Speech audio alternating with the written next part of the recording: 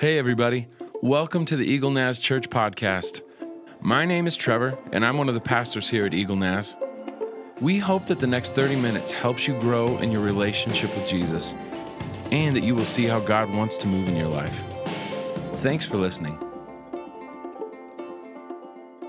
We have a tradition in our family, usually around Christmas time, where we have washed these rocks. Started years ago. Not quite sure how it got started. Probably Melody did it because she's amazing at celebrating Jesus in our family. And so we would put things on the rock about things that God had done for us when we wanted to remember the great move of God in that year, maybe his touch spiritually or physically, something that happened in the family. And so we've got a new home now that we've moved into, and we will again, no doubt, find a place for these rocks that's cherished around Christmas time. And so I reached down in the Home Depot bucket where the rocks are being stored temporarily, and I pulled out the first one that I could find, and it had 2014 Nana on the rock. I love Nana. She's the kid's grandma, of course, and Melody's mom. And Nana's this amazing lady. I remember when Kaylee was born, that Nana came and taught us how to wrap her up so that she stopped crying, because we were parents who knew nothing in the moment. And I remember when she left us, and I was holding Kaylee in my arms, and I was terrified because I didn't know what to do with this little baby. Anybody been there?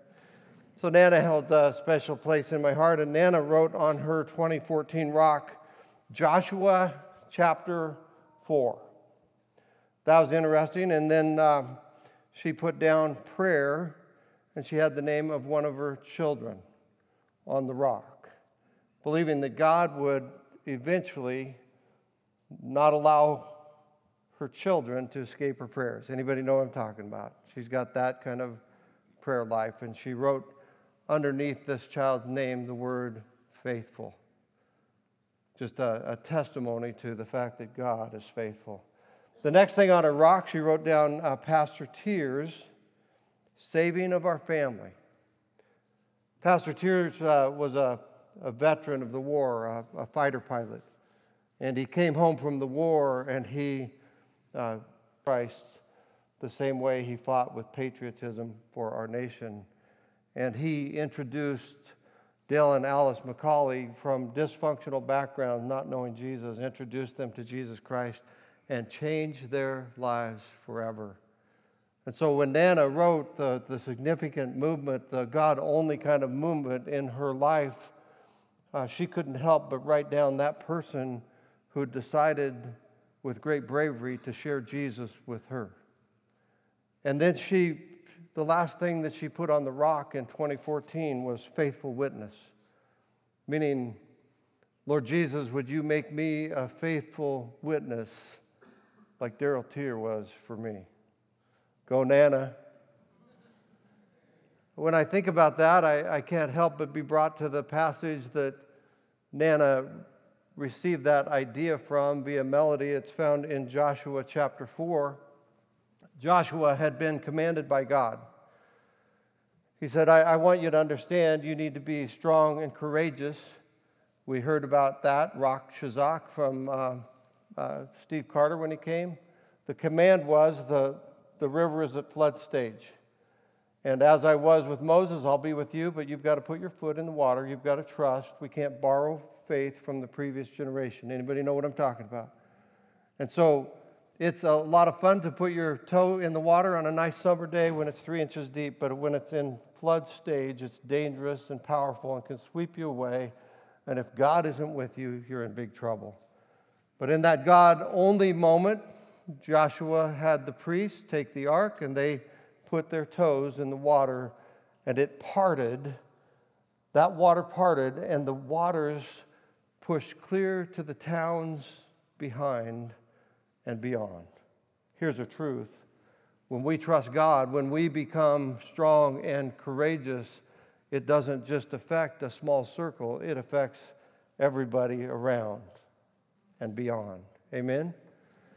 And so they did that, and then Joshua came and he gave this command.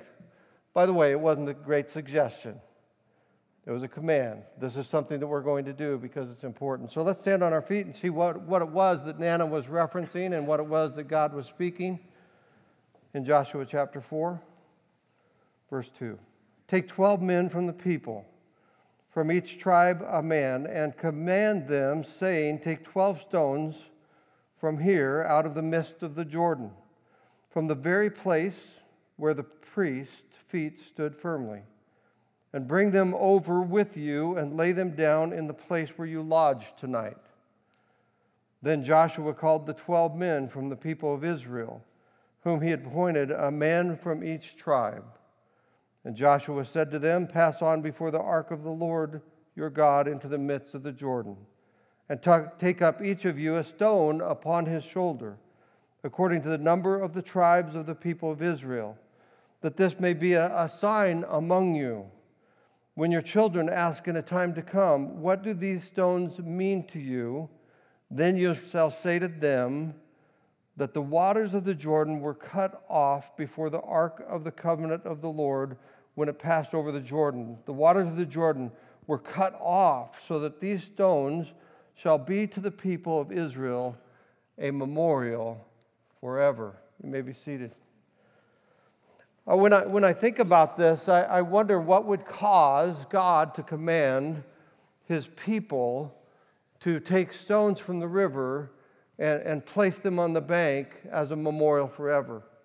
When I think about it, I'm reminded about a lady named Marion Blumenthal Luzon. She was at Eagle High School. I got to interview her personally. Marion, when she was 9 years old, was taken in the watches of the night by the Nazis to a death camp. And there she experienced things that a child ought not to have to experience. She remembers looking out one time where she saw a wagon load of what she assumed had to be logs for the fire so that they could finally be warm. And when it arrived, it was not that at all. Marion, to survive the horror of the moment, she said she played a game with herself. She would go find 4 smooth stones every single day, and she would hide them.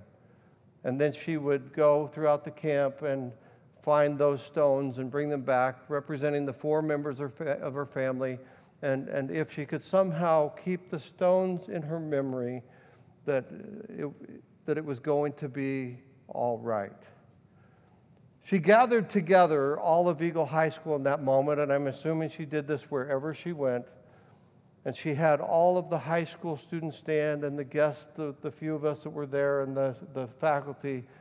And she said, there's coming a day. There's coming a day when you'll be in a coffee shop. It might be soon, it might be years away, but you're going to be in a grocery store line, or you're going to be talking to the cable guy, or you're going to be talking to one of your kids, and they're going to say to you, the Holocaust never happened. And she said, I want you to know you're the last living generation that will have actually heard from a survivor. And when I'm long gone, everyone standing on her feet at that moment, she said, when I'm long gone, I want you to promise that you'll stand and speak for me. I want you to promise that you'll say, I met her. I read her book. I heard her story. And I want you to know these things really happened and are true. And she made them raise their hand and promised that they would speak up instead of being silent. You see, she said something at that moment that struck me. She said, if you don't say it, they'll never believe it. But if you do say it, they'll never forget it. If you don't say it, they'll never believe it. But if you do say it, they'll never forget it. Why would God command a group of people to put up memorial stones? Because if we don't say it, they'll never believe it. If we do say it, they'll never forget it. I like to imagine what was happening in this story. When I read it, is it okay if I fill in the blank with my imagination? These were, in my mind, Israel's strongest men. After all, if you're going to choose 12 men to represent the nation and to represent every person, and it's going to be a memorial stone, you don't choose your weakest guys. And I know that the Owyhee River, where I like to fly fish, the rocks can be this high, and I like to think they brought in their strongest men filled with adrenaline, and they picked up the big rocks, and they went right to the place that Joshua talked about where the Ark of the Covenant had been. And then they took those stones and they put them on their shoulders and they carried them to the banks.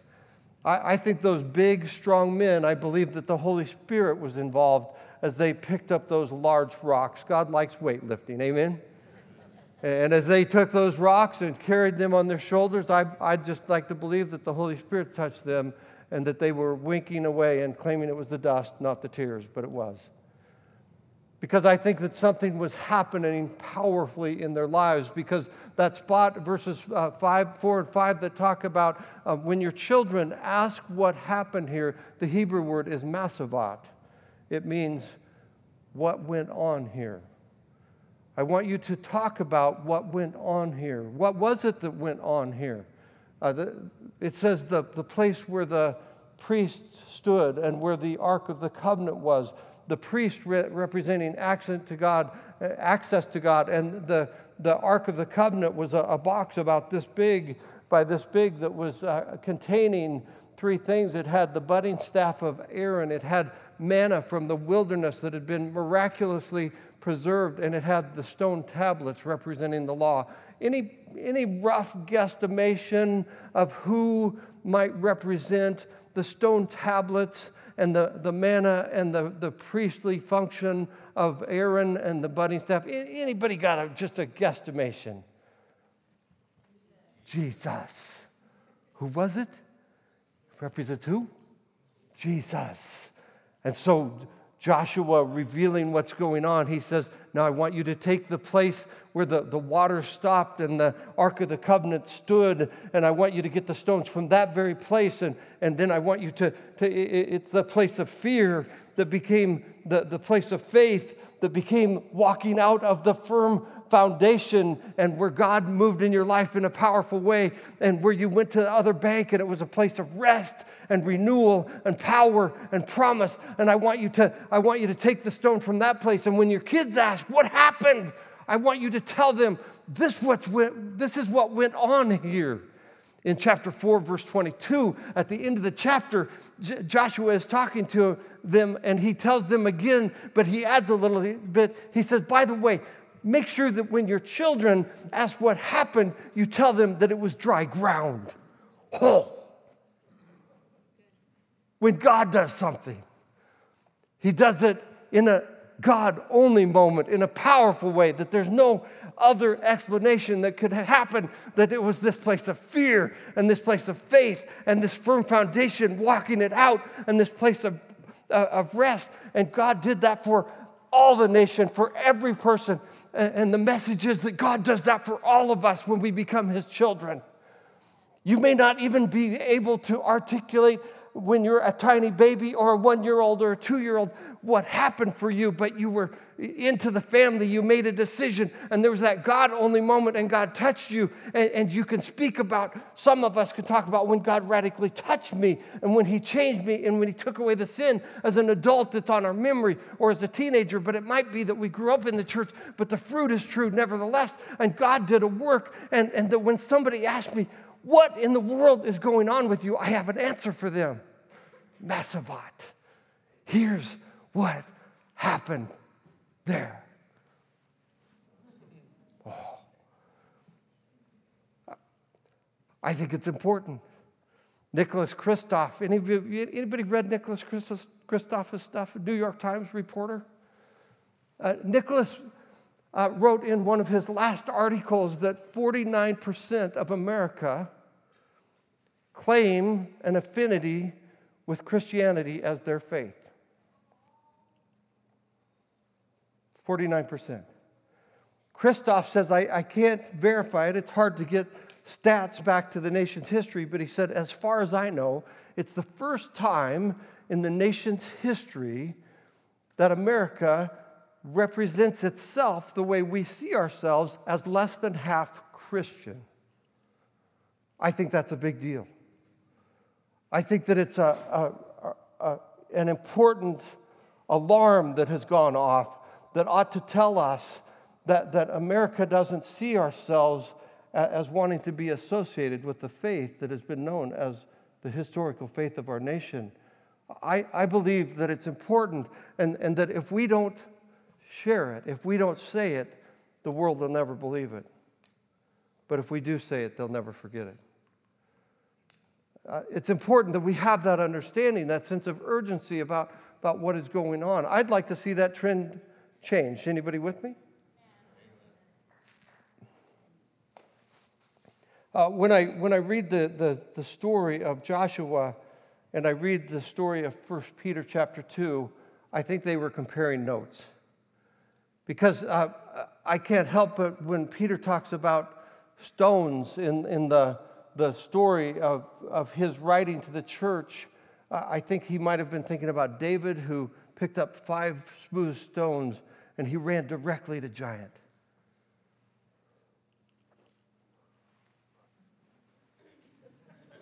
No,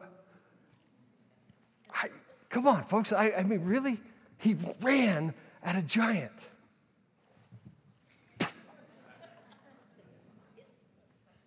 Or he may have been thinking about Joshua and what Joshua had to say. And in Peter's writing to the church, he'd been radically transformed. And he says in 1 Peter 2:5, you yourselves, like living stones, are being built up as a spiritual house to be a holy priesthood, to offer spiritual sacrifices acceptable to God through Jesus Christ. You are living stones. You are speaking stones. You are living monuments to Jesus Christ. The reason I think that he was thinking back that way is that he actually is alluding to Isaiah and other ancients when he talks about these things in the passage. And he says, but verse 9, you are a chosen race, a royal priesthood, a holy nation, a people for his possession, that you may proclaim the excellencies of him who called you out of darkness into his marvelous light. Did you catch this?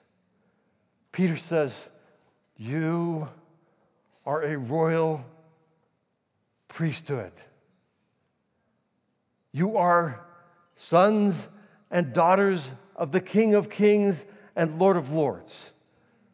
You are no longer slaves to what once held you. You are empowered by God himself. You are adopted children. You have access to God. You give sacrifices to him because of the incredible things he's done for you. You were adopted in. When Jesus Christ died on the cross, you became his possession that he purchased with his own blood. Every sin that you committed was nailed to the tree. Every bit of shame that you once carried was placed upon his shoulders. Every decision you made that you want to take back, every word that you said, he carried for you. Every single bit of it was taken by Jesus Christ on the tree. And so that if we want to take any of the shame back, if we want to take any of the guilt back, it would diminish what he did. It can't be that he took all the guilt and all the shame and all the blame and all the brokenness and that we retain some of it, because that would be less of him and more of us. But it's not more of us, it's more of him and less of us. Amen? And Paul says, we are his chosen priesthood. We have access now to the Father because of the cross. We go directly to God. We have immediate and ample access to him, and we are his loved and cherished possession. Any of you ladies have incredible jewelry that you just love. Would you swap it for your children? Don't answer that question. He says, you and I are the possession. It means first in line. Isn't it fun to be first in line? I was kind of a chubby kid. I got always picked last. Always last of the class when it came to sports events when I was in elementary school. I'm afraid it would be so today as well. And the language in the Greek, when you read it, gives this sense of first of class, best of show, picked by God. We are a royal priesthood, adopted children with access to the Father, and we are then designed for the proclaiming of his excellencies because of what he has done for us. Paul the Apostle says, I want you to be ready in season and out of season to give a reason for the hope that lies within you. Sports fans understand this, don't we? In season and off season. You talk about your Seahawks or your Michigan or your Buckeyes or whatever the team is. I talk about fly fishing and hunting. I can't help it. It's the stuff we do. And the apostle writing, Peter, when he talks about it, he says, I just want you to become so accustomed to sharing this Jesus thing, this God-only moment in your life when God took you from fear to faith to a firm walk, to go into the other side of peace. It might be a moment of healing. It might be your salvation moment. When somebody says, what happened here, Massivat, we're ready to give an answer for what happened. It's like the cable guy. He came to my, there's in-season moments when our kids say, Daddy, Mommy, tell me how I can ask Jesus into my heart. That's an in-season moment. When we're praying beside their bed every night like we always do and giving them a Jolly the Squirrel story and a Jesus story and when I was little story so they can keep up late at night and they're totally bamboozling us. It's in those moments, the in-season moments, that we can share Jesus. But then there's the out-of-season moments when the cable guy comes to the door and the Holy Spirit knocks with him. Anybody had that moment? This is the moment when James comes to my door and he wants to sell me cable I don't know.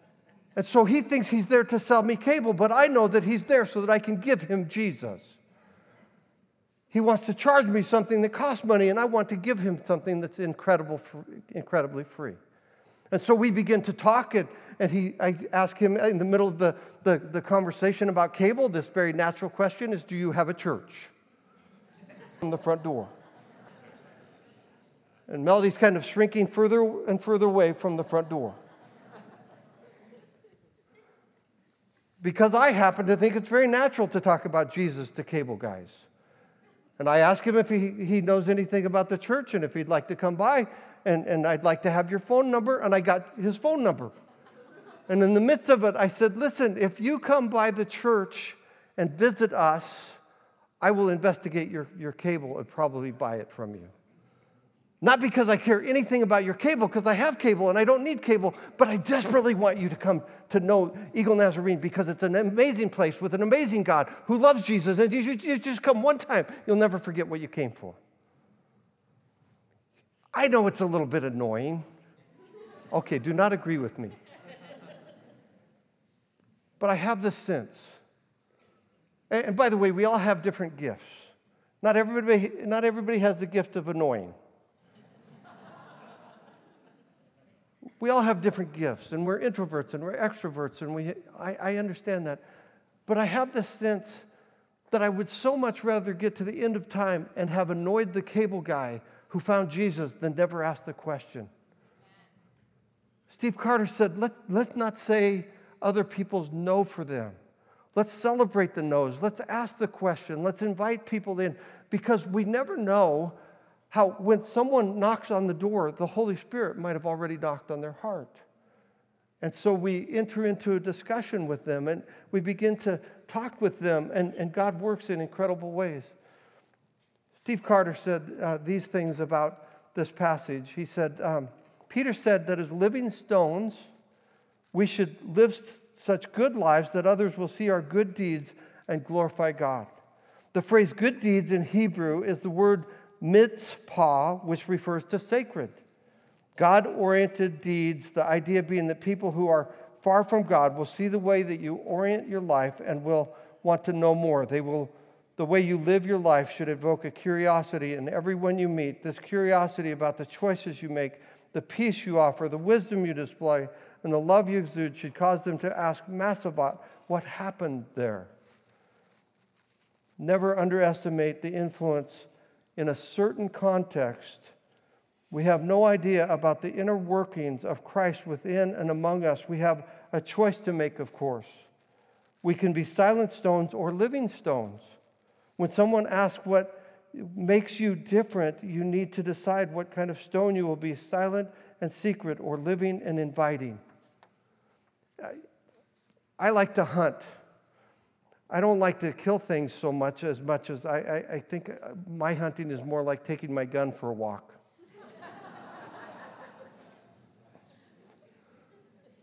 Okay, you guys really think that's funny. Colton and I were standing on the top of a mountain one day, and he said, Dad, over there, remember what happened? And over that spot, remember when we hiked out together and that? And then Colton says, you said something very powerful to me. You said, Dad, the mountain tells our story. And we could look out at the mountain, and without even saying a word, we could see what had happened there. And I believe that our lives tell a story. And Jesus, when he was talking to us, he commanded us. It wasn't a great suggestion. It was a command. Please, it's like that kind of command. Please go and tell the world what I've done for you, how I have transformed your lives, how different I have made it, because I want all my children home. And I have this conviction that if we share it, if we don't share it, they won't believe it, and if we do, they'll never forget it. And so I want you to stand on your feet for a minute. Would you bear with me? Would you? All of us just standing together. When I think about this, there was an article that Pastor Brent gave me. We were talking about this message together in our teaching team, and we were just talking about Marion Blumenthal, and Brent said, look at this article. And it was a principal in Florida that had just been fired because she wouldn't teach the Holocaust as a real event. Marion Blumenthal had said, sometime in your lifetime, I don't think that she would have imagined that it was going to be just a few years later. I think that you're going to be in a coffee shop or a water cooler conversation or a shopping center or a conversation with a friend, or you're going to be talking like we do with one of your children, and somebody's going to say, you know what, that Jesus stuff, I just don't think it adds up. And I'd like to think about what might happen, Eagle Naz, with an entire church who's committed. When I think about it, I think about Marion Blumenthal had the kids do something with their hands. I don't know if it's here or here, but they made a commitment. Because she said, we're one generation away from being forgotten. Did you know that in the church, in the body of Christ, our faith is one generation away from being forgotten? And I believe it still holds true that if we don't share it, they won't believe it, but if we do, they'll never forget it. I just believe that. And so I like to think about that moment where we're in that conversation and we begin to say now before it happens so that we're ready soon or late. We're ready at the water cooler. We're ready with that friend. Lord Jesus, I receive. I've received something incredible from you. I've received salvation from you. Jesus, I'm so thankful. You changed my heart. You made me new. You touched my life. A lady walked out of the service just after the first service, and she said, I got to tell you a story about how Jesus touched me. It wasn't about her salvation. It was about an event in her life that just caused incredible praise, and it's wonderful, worthy of sharing kind of information. That Jesus, I receive what you've done for me. I say thank you. And then hands down, Lord, I give all the stuff to you. All the stuff to you about my story that I don't love and I don't even really want to share. But Jesus, you've taken my shame. You've taken my blame. My story is now for your glory, because after all, God, I can't any longer hold the blame and the shame because that would take credit from you. You took it all. So I can't hold it, so you've got it. So God, from now on, I don't listen to the enemy's lies about the fact that I'm not good enough to share my story for your glory. Did you know that Revelation 12:11 says the enemy Satan was overcome by the word of their testimony and the blood of the Lamb? Overcoming power. Nothing more powerful than the blood of the Lamb and the testimony of the church. And then, okay, Lord, all right, it's in my heart. I'll share. Okay, so here's what I want you to do before I pray, if you're willing, because it's how I think of it. Hands out, Lord Jesus, I receive. And today, maybe you've never even asked Jesus into your life, but you're here and you would be with us all together saying, yes, Jesus, I receive faith. I receive that moment where fear becomes faith. I'm in. And Lord, hands down, so all of our hands down. I give this to you. I give you my story. I give you my life. Would you use my testimony? And Lord, okay, it's in my heart. It might be a little scary, but right here, Lord, my hands on my heart, I'll share. Amen? Let's pray together. Heavenly Father, we just thank you for the opportunity that is ours to live the invitational life.